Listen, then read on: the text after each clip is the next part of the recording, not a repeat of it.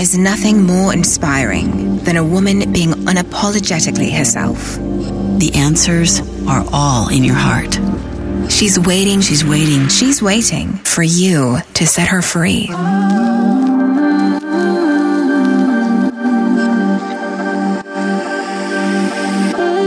Welcome to Be You Podcast. I'm Jill Herman, and I am so glad you're here. I was broke, insecure, and craved approval. But with grit, hustle, and sacrifice, I still built a successful multi-million-dollar business.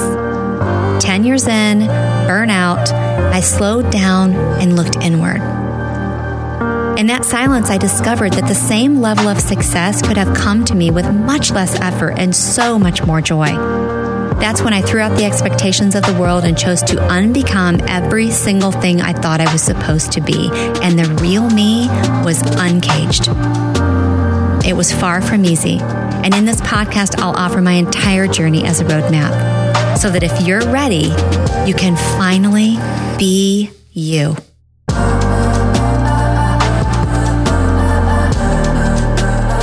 Hey friends, many of you have been listening since we launched about 6 months ago, and some of you are just finding us, and some of you are listening to this episode because of the very, very polarizing and triggering title.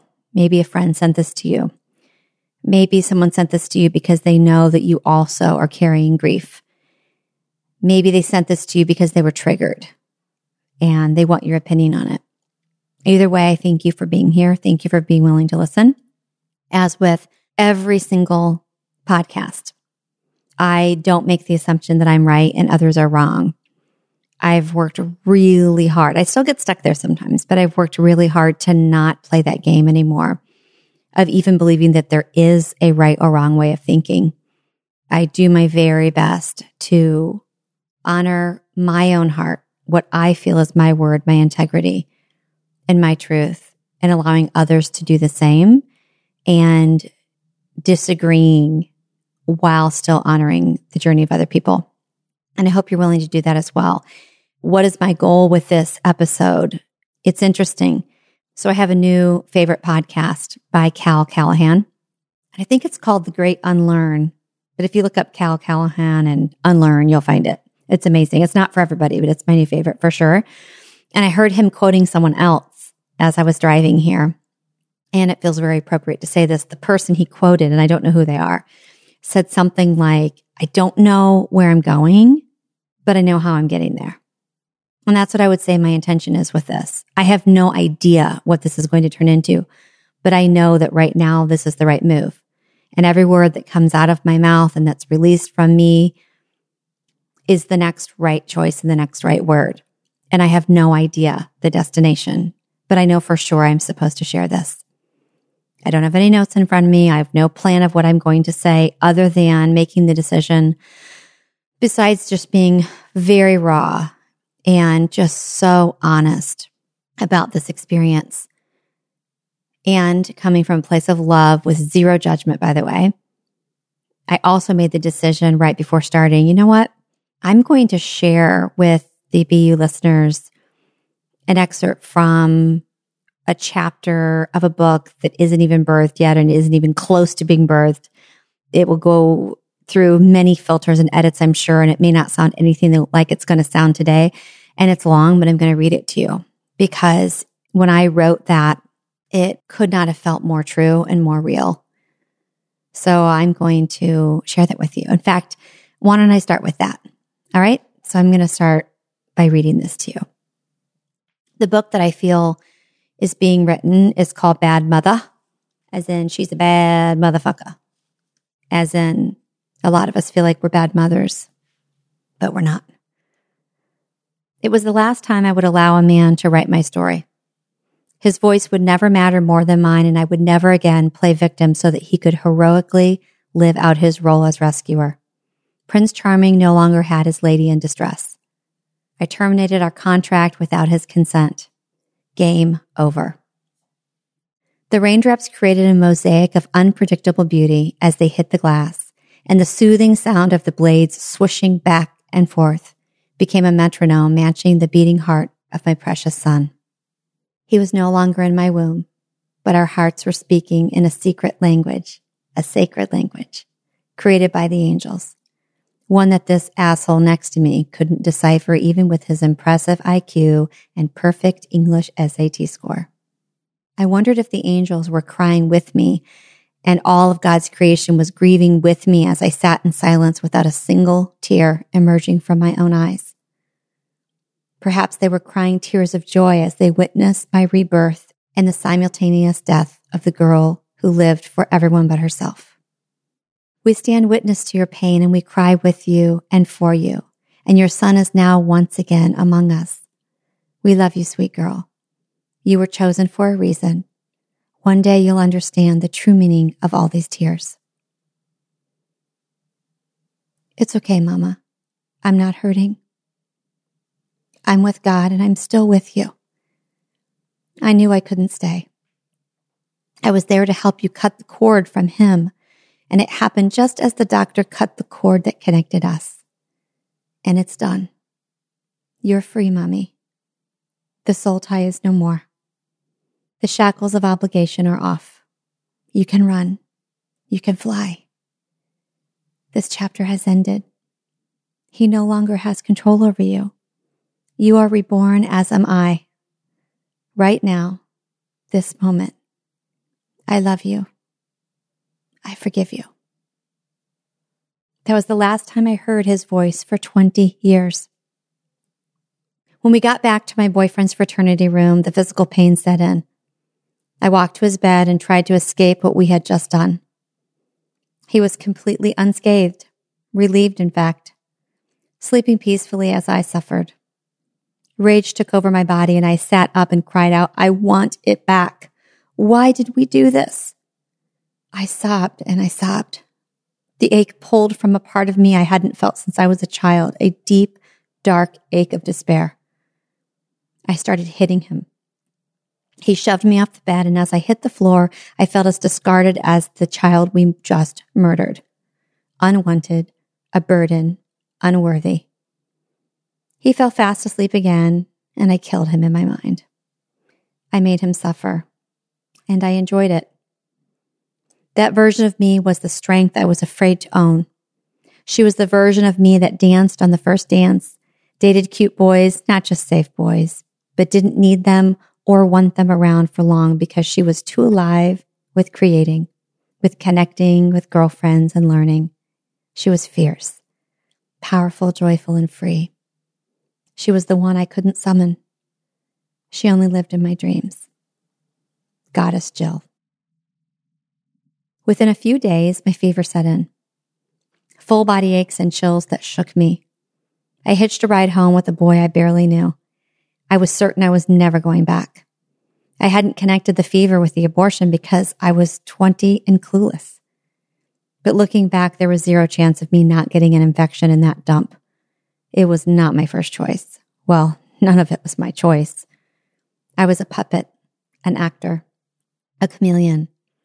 I played the part of the good girl who did what she was supposed to do and what she was told to do, and who made the people around her happy, at all costs. I called him the little professor. Completely self-absorbed, highly insecure, oddly intelligent, not my type at all, and my boyfriend of 4 years. My puppeteer. His obsession with me was like that of a serial killer, and I, the captured woman being drugged and dressed up in whatever costume pleased the maniac that day. I was his soulmate, he said, and I obliged. And I needed his love as much as I feared losing it. This, while I hated that I chose him. The day I took the pregnancy test in the university clinic, I walked out stunned. Total disbelief. I'm what? How did I let this happen? I can barely take care of myself. I'm a lost child. As I crossed the street, I nearly walked right into a nun, brown habit, and a smile that felt like the sigh you let out when your grandmother holds you close. She said, "Are you okay, sweetheart?" I told her the news. I told her that I would give the baby up for adoption. She was pleased. So was I. Then the long walk back to my dorm. How will I tell him? The response was in line with what he was capable of. doing the best he knew how to do. His manual was flawed, but he read from it brilliantly. I'll never get into grad school. You cannot do this. My parents will lose it. We aren't doing this. I protested as much as I did every time he told me we were going to have sex. He was pleased. It was my job to make him happy. Good girl. That's how we do it. A week later, we drove to a clinic I found in the Yellow Pages. It was a sterile, very welcoming hospital setting. The nurses were kind. They had "We forgive you" oozing from their pores. Angels. I felt safe, loved, and I had no more fear. Then after the medication was administered, I began to feel really weird. The nurse said, "I am sorry, honey, but we can't do this today. You're reacting to the medication and it's not safe." I felt relieved. I am? Oh, I am. Good. So I don't have to do this. I'm good with that. After a week, I had to go to the ER because of an excruciating pain on my left side. As we drove to the hospital an hour away, I was vomiting in a brown paper bag. He said, almost in amazement and in a disgustingly proud, arrogant way, "You really are pregnant, aren't you?" His virileness was proven. "Happy to oblige, Professor." As the doctor entered the room, he said, "Your baby is fine, Jill. It's just a small ovarian cyst." My what? What did he just say? The nun and this doctor gave me the same feeling. The sign. Love in the form of humans. Thank you. As I looked straight into the eyes of the man-child who decided our future, there was nothing. Love from the stranger like I never felt with this self-obsessed prodigy. I was drawn to the doctor like I was pulled in by the nun. A path beckoning me. Is this what it feels like when we die? Is this the light we walk toward? A big ball of love energy? It's warm, safe. Same as the nurse at the hospital. They're all working together, aren't they? Angels, messengers, teachers, guides. Yet the cold, dark path of fear is what got me. That was the way the professor wanted to go, and I obliged, and he was pleased. Good girl. This time he chose the place. We drove in the rain, and I felt myself about to walk the plank. Die or die? What do you choose? Death. I choose death. Hey, I'm just going to drop you off and go over to the mall, okay? Okay. As I crept out of the car, they saw me. Adults holding signs and screaming, "Baby killer!" The photos were of miniature babies, shiny skin, big black eyes not yet opened, body parts, blood. They chanted and pointed, "Don't do it." And as I got across the parking lot that felt like the length of a football field, a young woman walked up with an umbrella and said, "Ignore them. They are not speaking for all Christians. Jesus doesn't teach hate and judgment. I've got you, honey. I'll protect you." We walked up the steps and I got to the plank. Death or death? I choose death. I'm used to it. The clinic smelled musty, but not that comforting musty smell of an old lived-in lake cottage. This was more like a smell of regret, sadness, stale pain. I wanted my mommy, I thought. Please don't make me do this, please. As I signed in, I asked the woman at the desk, "Don't you have information on other options like adoption in case someone changes their mind?" She stared at me through her thick, outdated, mauve plastic-framed lenses and said, "Honey, this is an abortion clinic, not social services." Oh, right. I'm sorry. Where do I sign? I smiled at her and swallowed my sadness. 2 more steps down the plank. Death or death? Okay.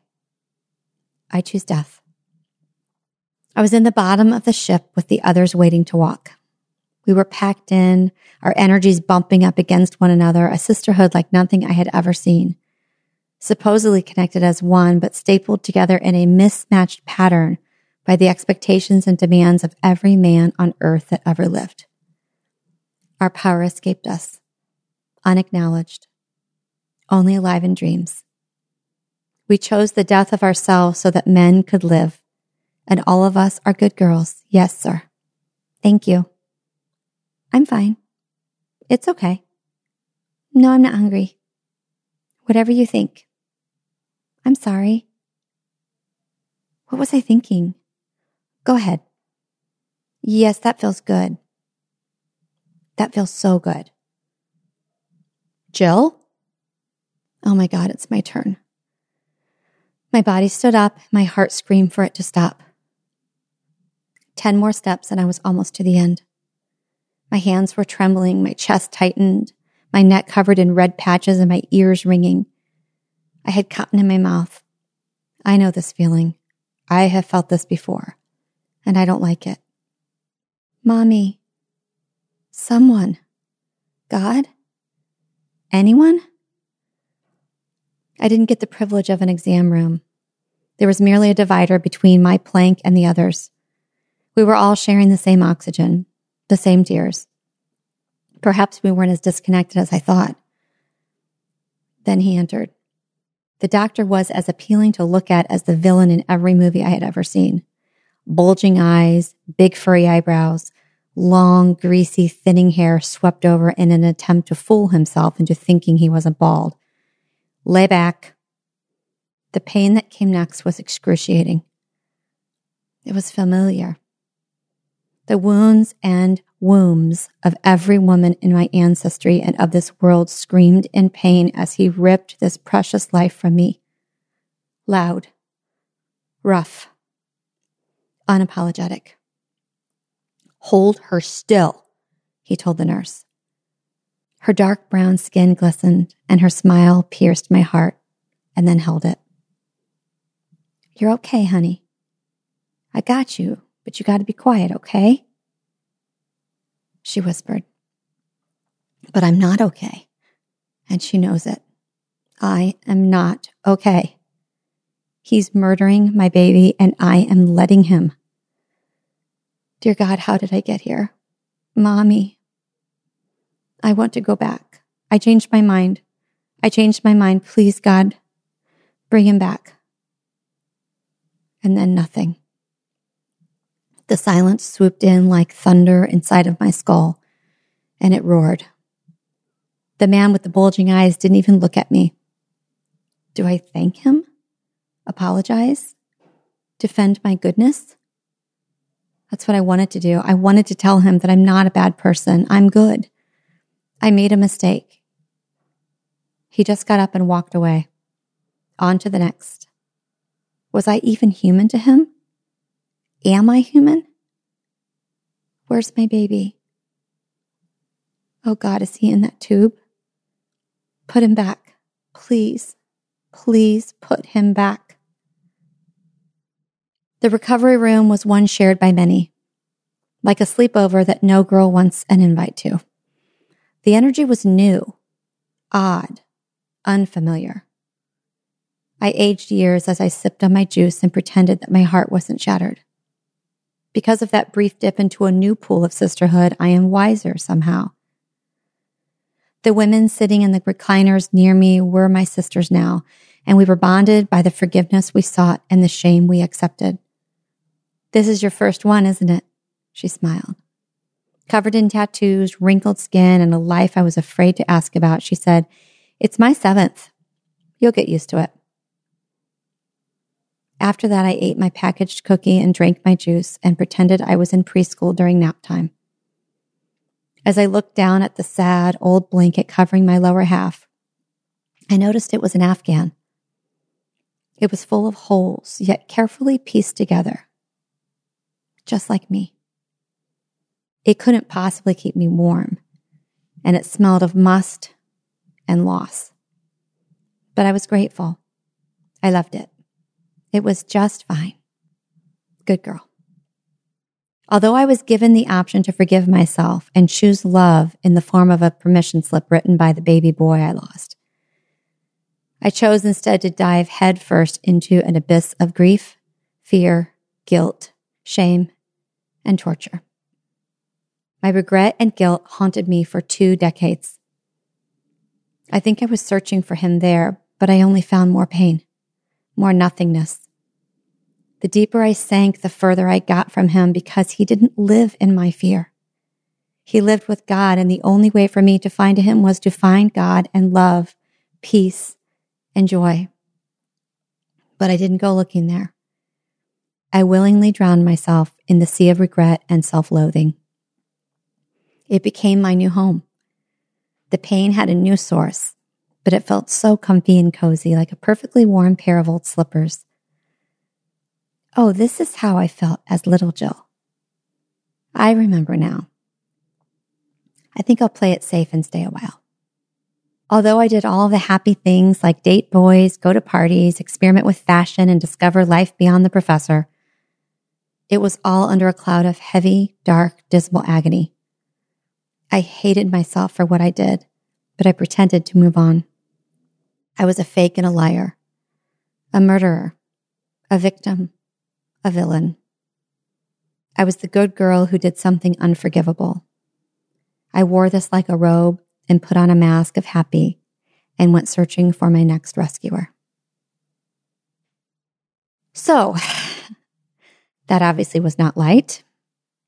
I have not read that in months. I wrote that actually, I think about a year ago. And as I was just reading it now, and I did no prep work, I literally read it now with you for the first time since then, intentionally. And it's interesting because when I partnered with Scribe to help me write and publish the book that I told you was coming, Tucker Max had the most brilliant advice. And he said, make sure you are writing from your scars and not from your wounds. And that's one reason I stopped writing the book. I had to do the work that I'm doing now to heal because they were gaping wounds. There were not even scabs, let alone scars. And that's why, the book is on pause as I'm continuing to heal. Not just from that experience, but just from lots and lots of trauma in my life. I mean, we could spin this off into 10 episodes and hours even just on this episode, because as you heard, it wasn't just about terminating that pregnancy. It was about, how did I even get there? Why did the pain that I felt feel familiar? When I said this is how little Jill felt, why in that moment of pain and agony and regret and just self-loathing, why did that feel so familiar to me? And why did I feel that way as a child? Where did that come from?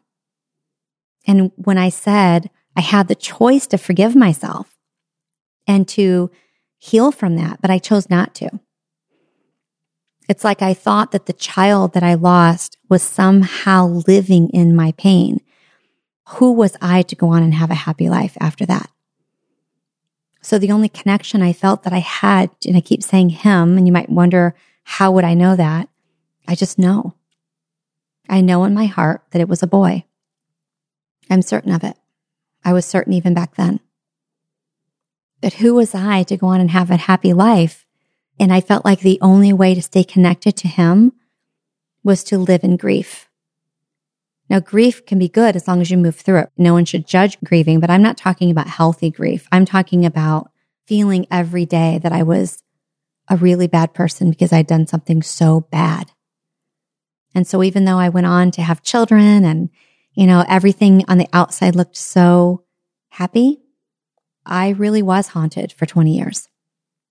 For some reason, every time I took a shower, I would sob and cry. And that's the only time I could really connect with him. I've learned since that being in water for many people is a connection to our intuition and to messages and to angels and to our highest self. But it was only in the water. It's like the water had that conduction where I could feel and hear him and talk to him. And even though I would cry and say how sorry I was, it never got better. So that pain was living in me and with me for so long. And then I finally made the decision with help that it was time to let go. It was time to forgive myself. And it was time to start living my life without that mark on me of bad. It's interesting, isn't it? Because I talked in that excerpt about being a good girl. And we've talked about that on BU before, about how so many of us, and I think in one of the last episodes, I talked about kissing a boy or kissing a man at the end of the night because you don't want to hurt their feelings. You don't want to be rude. You don't know how to say, yeah, I didn't really have a good time. I'm not attracted to you. So we just do a quick kiss just to get over with because we're being good girls. And you heard me talking about being a good girl. The ironic thing is that as soon as I had the abortion, I played the good girl. I continued to do that while feeling like I was such a bad person at the core. And I really never felt like that before that. I have a lot of pain and stories that I was seeing the world through because of things that happened when I was a child, but I've never felt like I was bad until that. And I was 20 years old when I had the abortion. I'm now 49. So I would have a 29-year-old child. I also want to be clear that I know it had a tone of, I did this awful thing, but also I'm a victim. But that's how I felt. I felt like both were true. I felt 100% like I was manipulated into making that decision. I was guilted into it.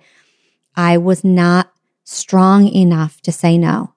I wasn't strong enough to say, I will not do this. This is my body, and I'm choosing to have this baby and give it to a family who's looking for a child. And that's okay. I have forgiven myself for not being there.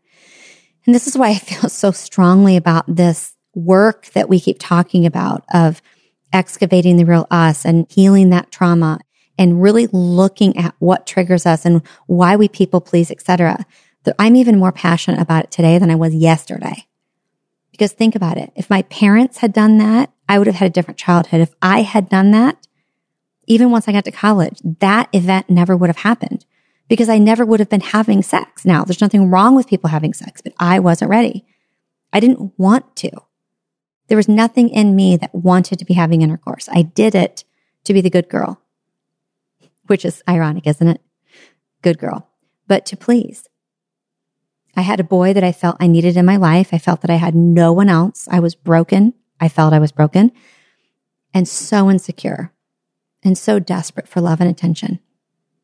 And my parents were in a place where they just were not focused on me at all. And so it was like a perfect storm. And so I attracted someone who was completely obsessed with me, I believe unstable. And it was quite an unhealthy, toxic relationship. It started off beautiful and it just got really bad really fast.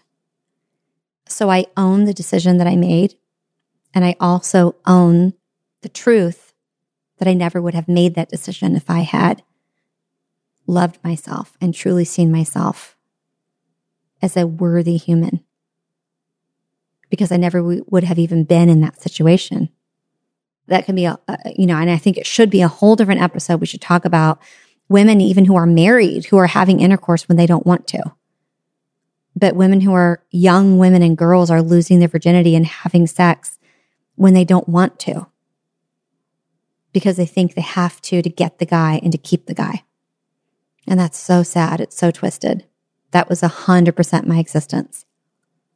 And I admit I have not done the work that I will do to forgive the person I talked about, the boyfriend I call the professor. I have a lot of pain around that relationship and a lot of forgiveness that I need to choose. And I haven't done that yet. So that's another way that they say, don't write we should say, don't live through your wounds, but instead from your scars. That's probably one of the edits that will come is once I do forgive that person, I bet what I read to you will have a different sound. And both versions will be true. So there are a lot of women who are single, a lot of women who are married, a lot of women who have children, and they have had abortions. And no one talks about it. There's no place for us. There's no place for us to connect with each other and say, yeah, me too. Now, I shouldn't say that. I'm sure there are organizations out there who provide sort of counseling and therapy and healing for women who have had abortions. I guess what I'm saying is it's not mainstream. It's just one of those dirty secrets that no one talks about. And I bet that if you looked left and you looked right, I bet you have a friend on either side of you, on both sides of you, who at some point in her life chose abortion. I also want to be really careful, and this isn't me being PC. I'm just not a fan of being politically correct just to be politically correct. You know, I really just do not, the whole cancel culture and what's going on in this world just drives me bonkers. Everyone afraid to say how they really feel because then you'll be canceled and you'll be banned and you'll be told you're a bad person. And I'm saying this because I believe this. If you're someone who is against abortion, please do not use my story as ammunition against others.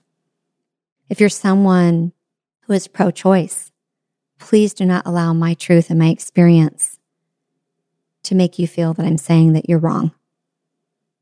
I hope we get to the point where we can honor the journey of other people while honoring ourselves and our own truth, and let both be true at the same time.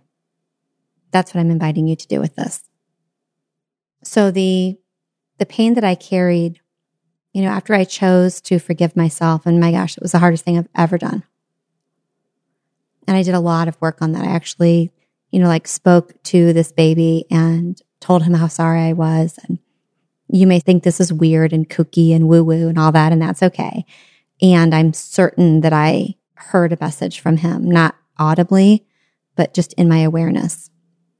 And if you're someone who has experienced abortion and you do have this pain, and some people don't. I mean, I have a good friend who told me that she had an abortion in college and she thinks it was the best decision she ever made. And she just didn't have any emotional attachment to it and no regret. And that was it. Obviously, that wasn't my experience. For me, once I chose to forgive myself, that's when I finally felt truly close to this soul that I forced out of me. As I said, I kept looking for this child in the sadness and in the grief and in the regret. I thought that's where I would find him, but I also felt that's where I was only allowed to find him.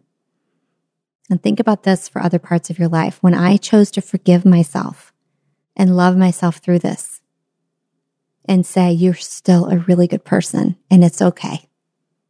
That's when I felt such a deep and profound connection to that soul that I once was able to call my child.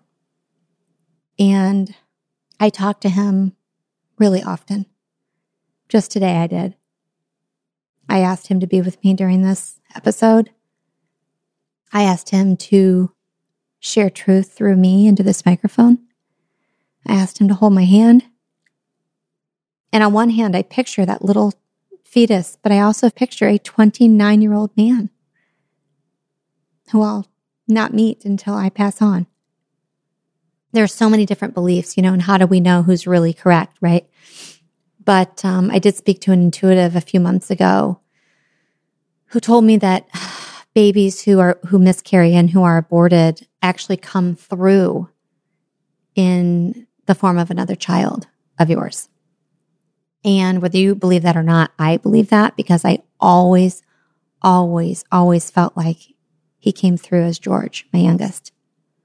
I get teased and my other kids actually get quite annoyed that I seem to treat George differently. And I have this extra special, I mean, there's no more love for George than I have for the other kids. But there's a special bond that I cannot explain that comes from a place I've never seen.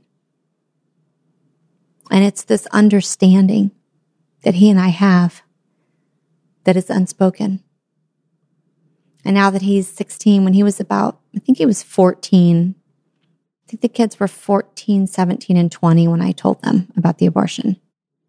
And actually, yes, it was, okay, here's another spin to the story. When my oldest became pregnant unexpectedly, by the way, at 20 years old, by the way, she found out the exact week that I found out I was pregnant when I was 20. Tell me that's a coincidence. Tell me that's a coincidence.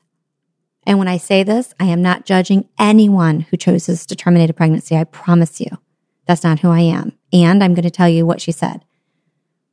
I said to her, what are you going to do? You know, there are 3 options: adoption, termination, or keeping this child and growing up really, really fast. And she said, well, I know one thing.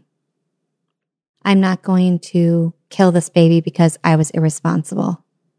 I don't know what kind of person would do that. And then I cried and told her, I can tell you what kind of person. Me. So that's when I told her the truth. I told the other kids. And when I told George, my youngest, who is so empathic, he ran down the stairs. Let me be clear. He was only a few stairs away from me, a few steps away. And he jumped down the stairs real quick and just hugged me and held me. Said, it's okay, Mommy. It's okay, Mom. It's okay. It's okay. You're not a bad person. It's okay.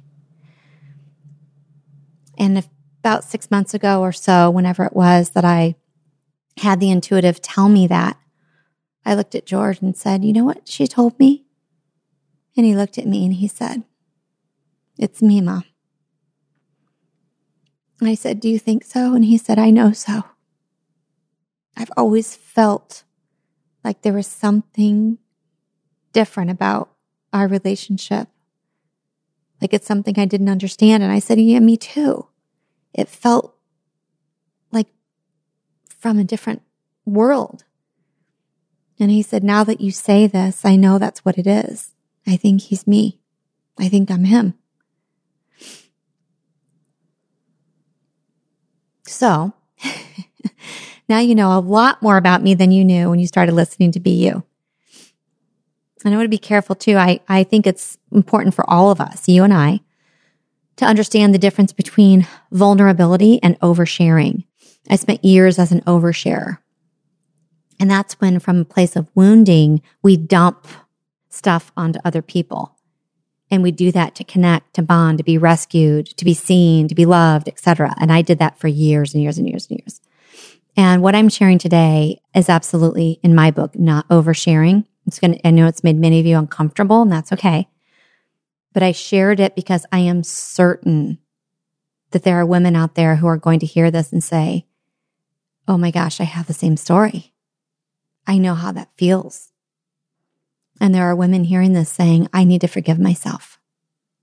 Some of you still are living in that pool of regret and pain and shame. And I'm telling you, there's a beautiful life on the other side of forgiving yourself. That child does not want you to stop living in their honor. That child, if he or she could speak to you, would say, you're already forgiven. It's okay. For a reason you don't understand, I wasn't meant to be on earth with you, but I'm still with you. And I know it's such a heated topic, and I know it is just there's so much charge around the word abortion. I mean, I can hardly even say it without getting charged. I mean, it's just, you're either this or you're that. And there's just nothing in between. And there's no explanation that will cause anyone to give you any type of grace or space to be yourself. And I'm saying it doesn't have to be that way. I know that for me, it felt like a very wrong, unhealthy decision. And for whatever reason, I was meant to make it anyway. And maybe one of the reasons it happened was for me to say to you that you're such a good human and that you have already been forgiven and that it's all okay. I do think that even though that decision is a decision that some women want to make, they want to be able to make that choice and not have the government telling them what they have to do with their own fetus, their own baby, their own child, their own womb, their own body. And I actually get that. We can hear each other and really get each other and empathize, even if we don't agree. Because that's what love's about, isn't it? Isn't that what being a human is? I see you. Yes, I get that. I feel that. I don't have to agree to love another human. through their opinion and their experience on a very heated and emotionally charged topic. And you don't have to either. My experience was brutal. It was brutal, physically brutal, emotionally brutal. I think I had what people would say now is a nervous breakdown. That's why I quit college. I was at a very well-respected, small liberal arts school in Indiana. And after this incident, I completely broke emotionally. I was having panic attacks. I couldn't sleep. I couldn't stop crying. After I was physically sick, which by the way, I did get an infection and had to go to the hospital and have IV antibiotics when I got home, and took the rest of the semester off. And then I just never went back because I was so, it triggered trauma from my childhood that I had not even faced. It was a traumatic experience. I mean, there's something called medical trauma. And that experience in the abortion clinic was 100% trauma. The way it was handled, not just how I felt about the decision, but the way I was handled, the way I was treated like just an object, a dirty, discarded object. The women in the waiting room, several of them I think were probably prostitutes. It was a very dark, dingy, dirty, sad place, as I described. And there are many places that are not that. As I told you, the first place I visited was a beautiful outpatient hospital facility. But I wasn't meant to have that experience. I was meant to be in this slummy place. Maybe it's for my book. I don't know, but it was meant to happen that way. And I want you to know that if you made the decision to end a pregnancy, I am not judging you, nor should anyone else. I am loving you right now. I'm loving you. And I'm not loving you in a condescending, patronizing, "Oh, it's okay" kind of a way. I'm loving you out of respect, woman to woman. And I see you no differently. And if I do see you differently, which many women do, that's my problem. If you're someone who's judging women who are pro-choice, or some people call pro-abortion, or they've had abortions, or they confidently say, "I think women should be able to," if you judge them for that, rather than loving them while disagreeing, how is that okay? And how is that better than the quote unquote sin you judge them for? I'm not the expert on this. I'm not going to go through a series of what ifs. Like, what would you tell your children? That's not my place on this podcast. I want to focus on be you. I want to focus on us as women, finding us and finally choosing to unbecome and unlearn everything out there in society and life so that we can follow our true north, our true path, whatever that is, without apology, without justification, without explanation, with confidence, shoulders back, chin up. Even if it pisses people off, even if they don't understand, even if it confuses people, even if it polarizes and triggers people, even, yes, 100%. So thank you so much for being here with me today. Thank you for listening. Thank you for allowing me to go to a place that I didn't plan to go to. I didn't even think I was going to talk about this experience on this podcast until next year. And I have about 15 different topics in the notes section of my phone that are inspiring to me. And this wasn't on there. And I sat down and I just asked God, okay, what should I talk about today? And I was looking at my list and I thought, oh God, no, no, I don't want to. And I sent a text to my friend Christy. We were texting earlier and I said, you're not going to believe what I'm going to do. Here goes. And I told her that when I started crying, that's when I knew I was supposed to do it. So we talk about following our intuition and everything I advise you to do. Not that I get to tell you what to do, but I feel like I'm a student and a teacher here, right? And a coach. And anything I suggest is something that I'm willing to do myself. And so it was scary as hell to do this. I knew I would be judged. I know there are people who will judge me. I know there are people who go, well, wait, hold on a second. Is she pro-choice or is she pro-life? Which is she? Because I need the answer, because they need evidence to decide whether or not they like me anymore. And I still felt God say to me, go, press record, and I will tell you what to say. So I want to say thank you for holding space, as they say, holding a safe container for me, whether you know you did or not, so that I could be me. I love you so much. And guess what? We are finally on the gram. So here we are on Instagram. It's BU podcast _. So BEYOU podcast _. So if you would join there and follow us and share our content, that would be so great. I will be active in the IG story. And although I'm on a social media hiatus, the podcast is not. So we are doing that. And we've got 1, 2, 3, 4, just 5 posts, but we'll be posting every week what the episodes are and something about the episodes. And then in the story, I'm going to be talking about them. And next month, I'm actually going to do an Instagram live while recording one of the episodes. And I'm just so excited about what we're all up to together. So go find us on BU Podcast and follow us and share with others. Thanks again. I so appreciate you all. And I'll be back with you in a couple of days.